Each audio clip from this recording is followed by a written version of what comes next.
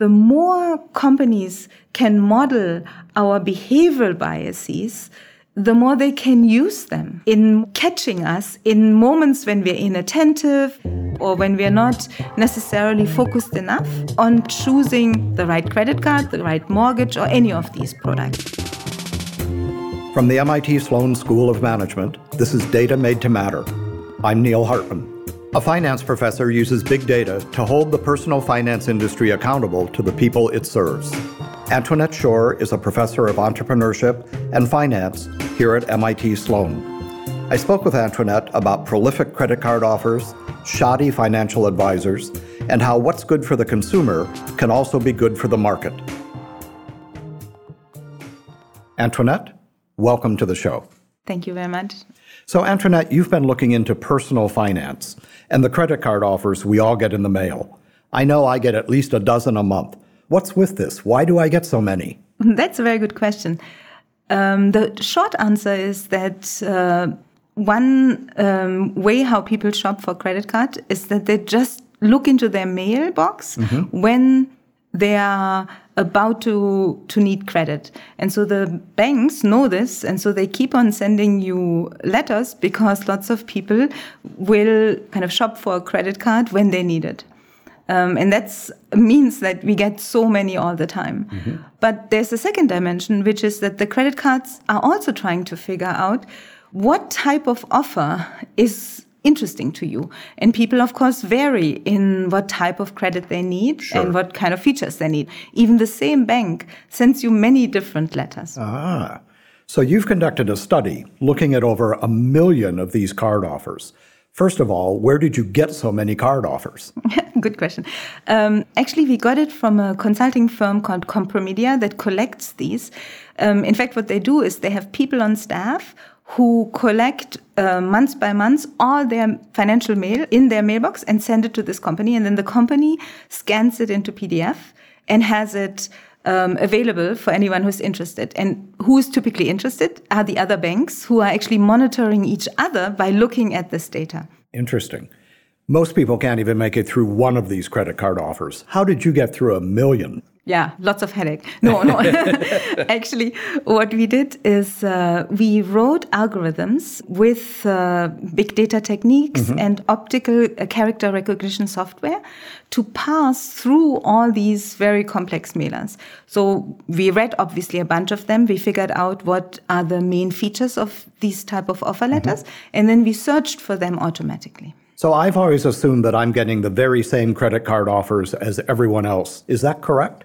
Well, actually, that's not the case. But how would you know, right? You only see your own ones. Right. But what we find in our study is that financial institutions and credit card companies really target different people very differently. So one thing that most people are aware of is that, say, people with higher FICO score, meaning higher credit rating, get better offers, meaning lower interest rates, than people with low FICO, right? But what we look at in our study is that it goes way beyond just your credit rating. So what we found is that, say, people who are less educated, which often is seen as a proxy for being financially less literate or less sophisticated, get very different offers from people who are very educated.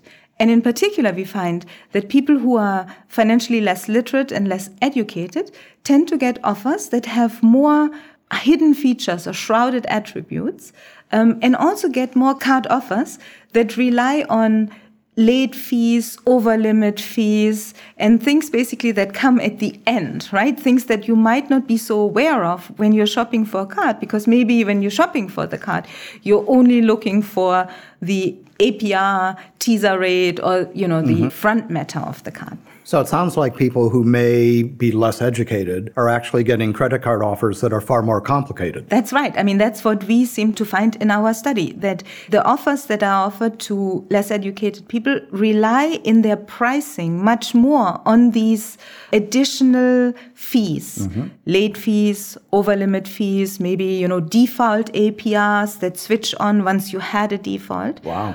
Right. While people that are more educated, their cards seem to rely much more on the quite straightforward features, like, they are paying an annual fee and they're paying an interest rate, but they are relying much less on these late fees and over-limit fees. So you've been looking at credit card offers that spanned over a decade, from 1999 to 2011, including the global financial crisis in 2008.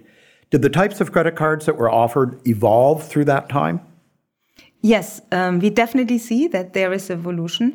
And there's two types of evolution. One is just that the offers became much more fancy, flashy, and sophisticated over time. So, if you look at the early 2000s, most card offers that were sent to you hardly had any photos, any fancy, cover, and so on. It was just text and explaining to you what the card is. But that changed quite a bit over the last 15 years. And so now they look like virtual pieces of art, with lots of photos and things like this. But of course, we also find that when there is so much more emphasis on the advertising part, the information gets all pushed to the back.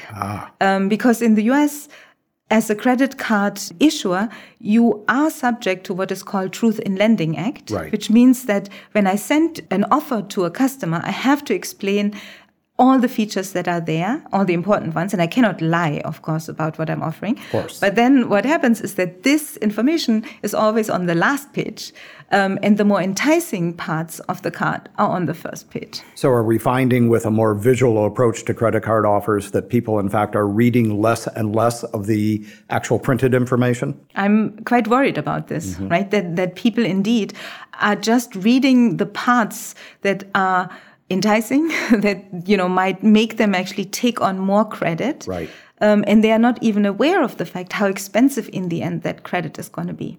The other thing, as an aside, there's actually some studies now by consumer advocate groups that suggest that the average credit card offer is written at a level of language that's much higher than the average person reads. So, it's very legalese and quite high levels of language, while, maybe the average person who takes on a credit card in their day-to-day interactions don't even speak at that level. So the information becomes more complicated, and chances are much greater that people aren't going to read it or understand it if they do. Right. That's a real concern. Yeah.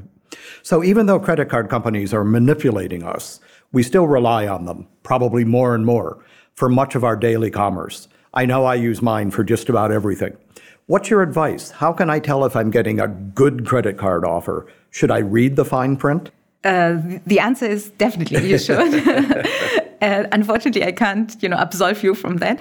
In fact, I would typically say the best thing you can do is to throw away all the glossy stuff at the beginning of your credit card offer and literally just look at the last page, because on the last page of an offer, there's something called the Schumer box. This was sponsored by Senator Schumer. And this actually regulates all the information that are important about a card, like the APR, your late fees, all the other fees. They have to be in one place and in that Schumer box. And so actually the best thing you can do is to collect a few credit card offers and then compare them.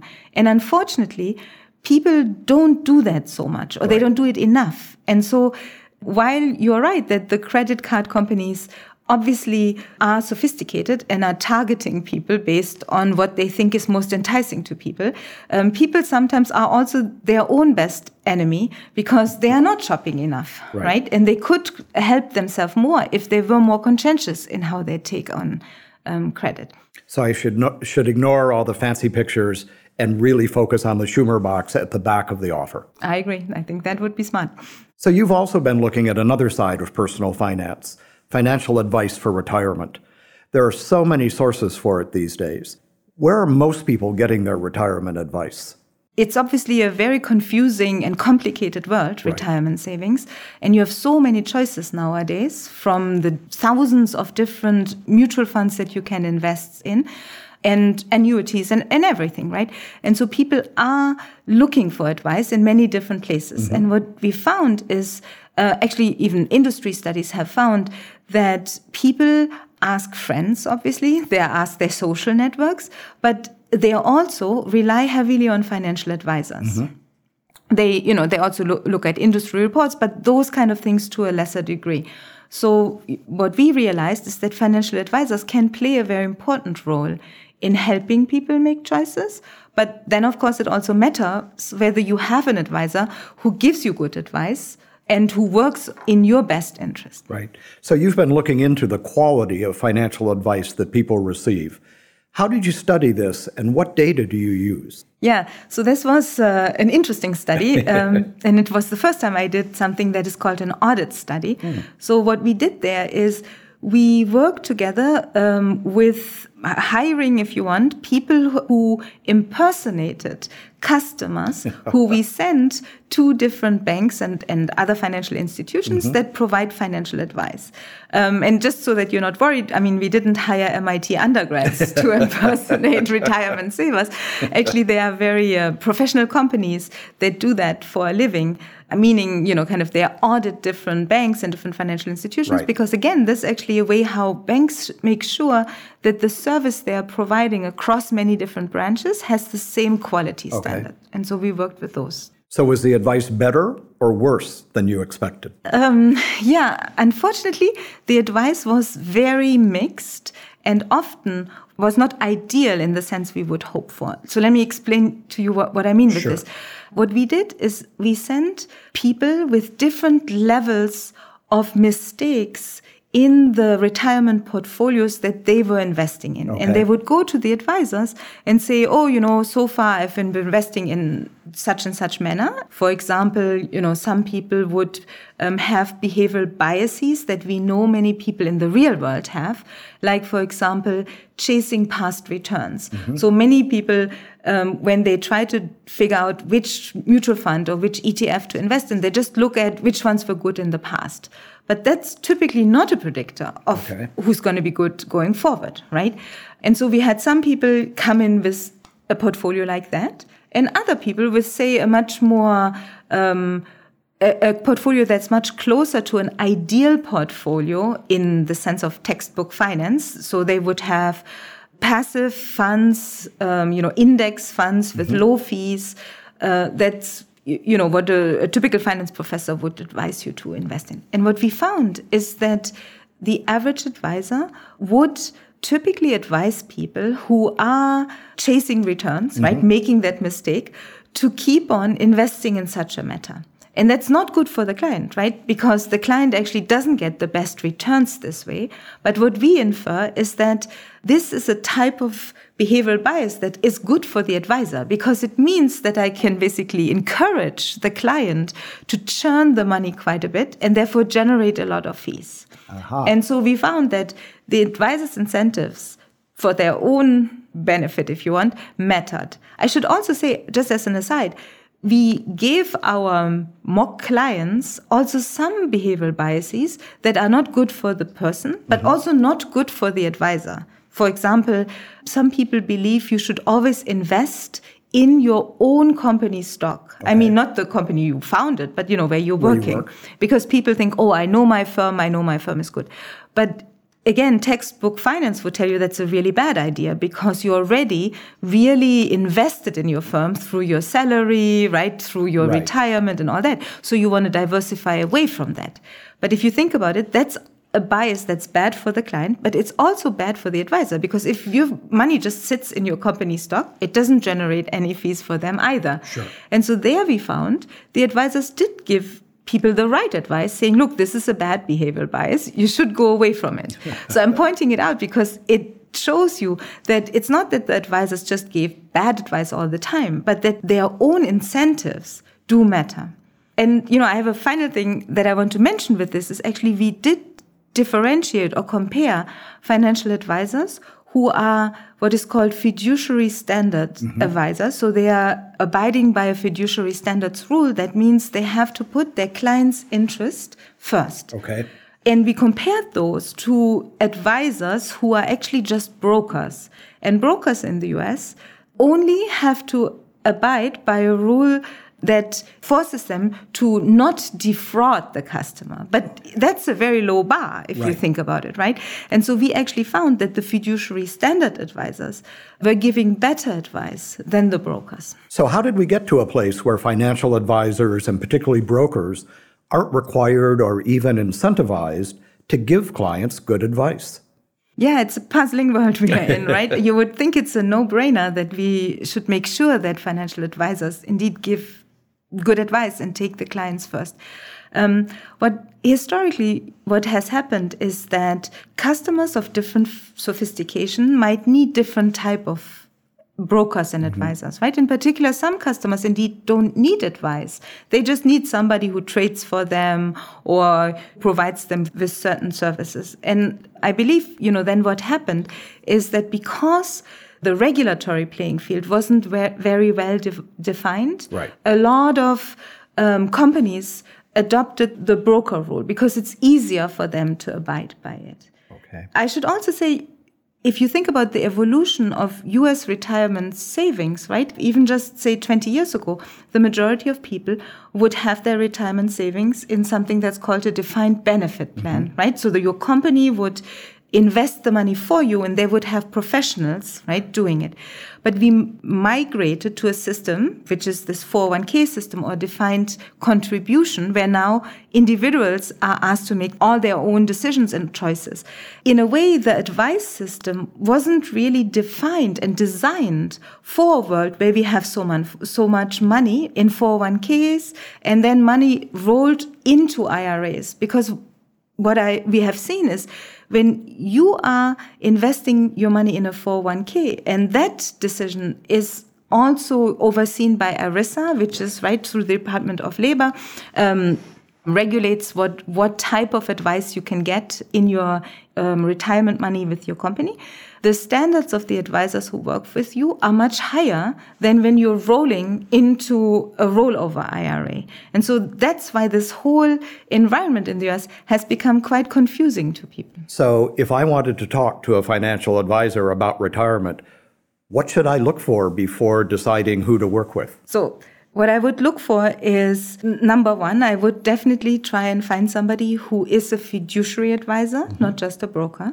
And then I would look and ask them to talk to other clients that they have, or, maybe you have friends who have an advisor who they really like, and try to understand what are the services that they are providing to you, and how well they have performed for other clients. And nowadays, it's not just that advisors can help you with which stocks or funds to pick, but also they help you optimize your taxes, make a plan with you about how you want to plan for your retirement. Because one thing that unfortunately people also often get wrong is how much they need to save. Sure. I think in many people's minds, the threshold at which they think they should be saving is much too low, especially given the much expanded life expectancy that we all have nowadays. Right.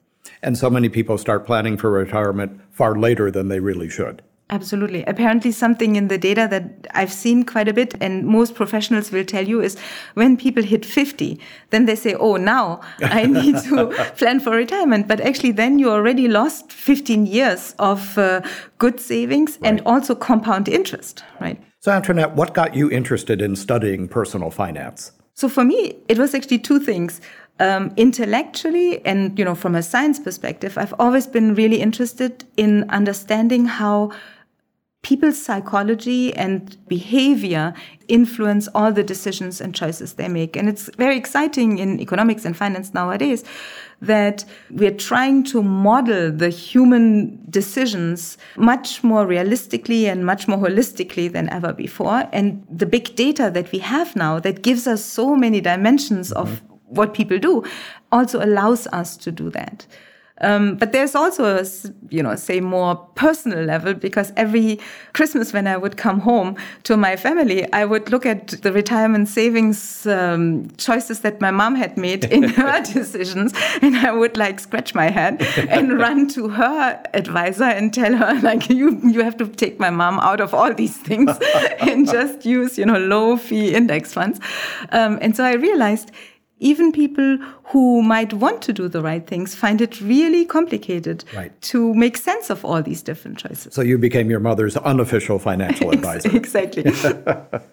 So what do you see as possibilities and challenges for using data and analytics in personal finance? right now there's a huge rat race, of course, going on that all financial service companies and companies in general, right, are now really trying to catch up in building internal teams, in building this analytic capabilities to mine the data and to compete on all these dimensions. Mm-hmm. And I think on the one hand, it actually means that products will be more and more tailored to our needs, which is a good thing, right? They are trying to send me information and advertising about the things I really want, not some catalogs of stuff my grandma might like, right? That then immediately goes into the garbage can, which is also not good.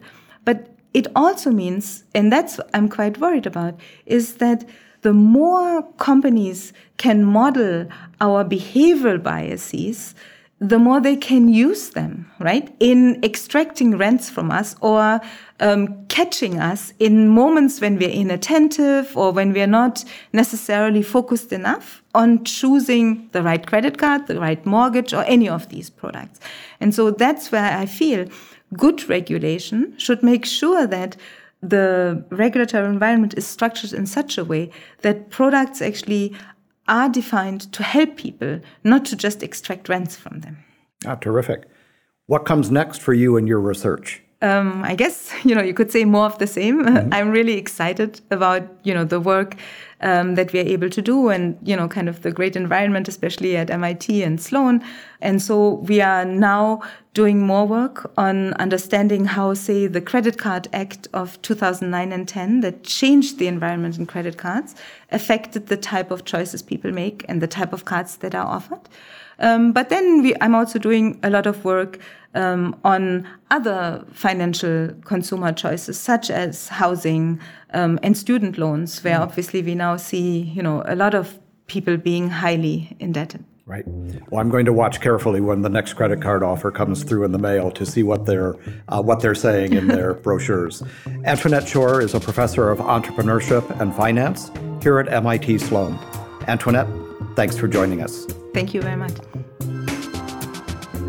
Antoinette is turning insight to action as scientific director of the nonprofit Ideas 42.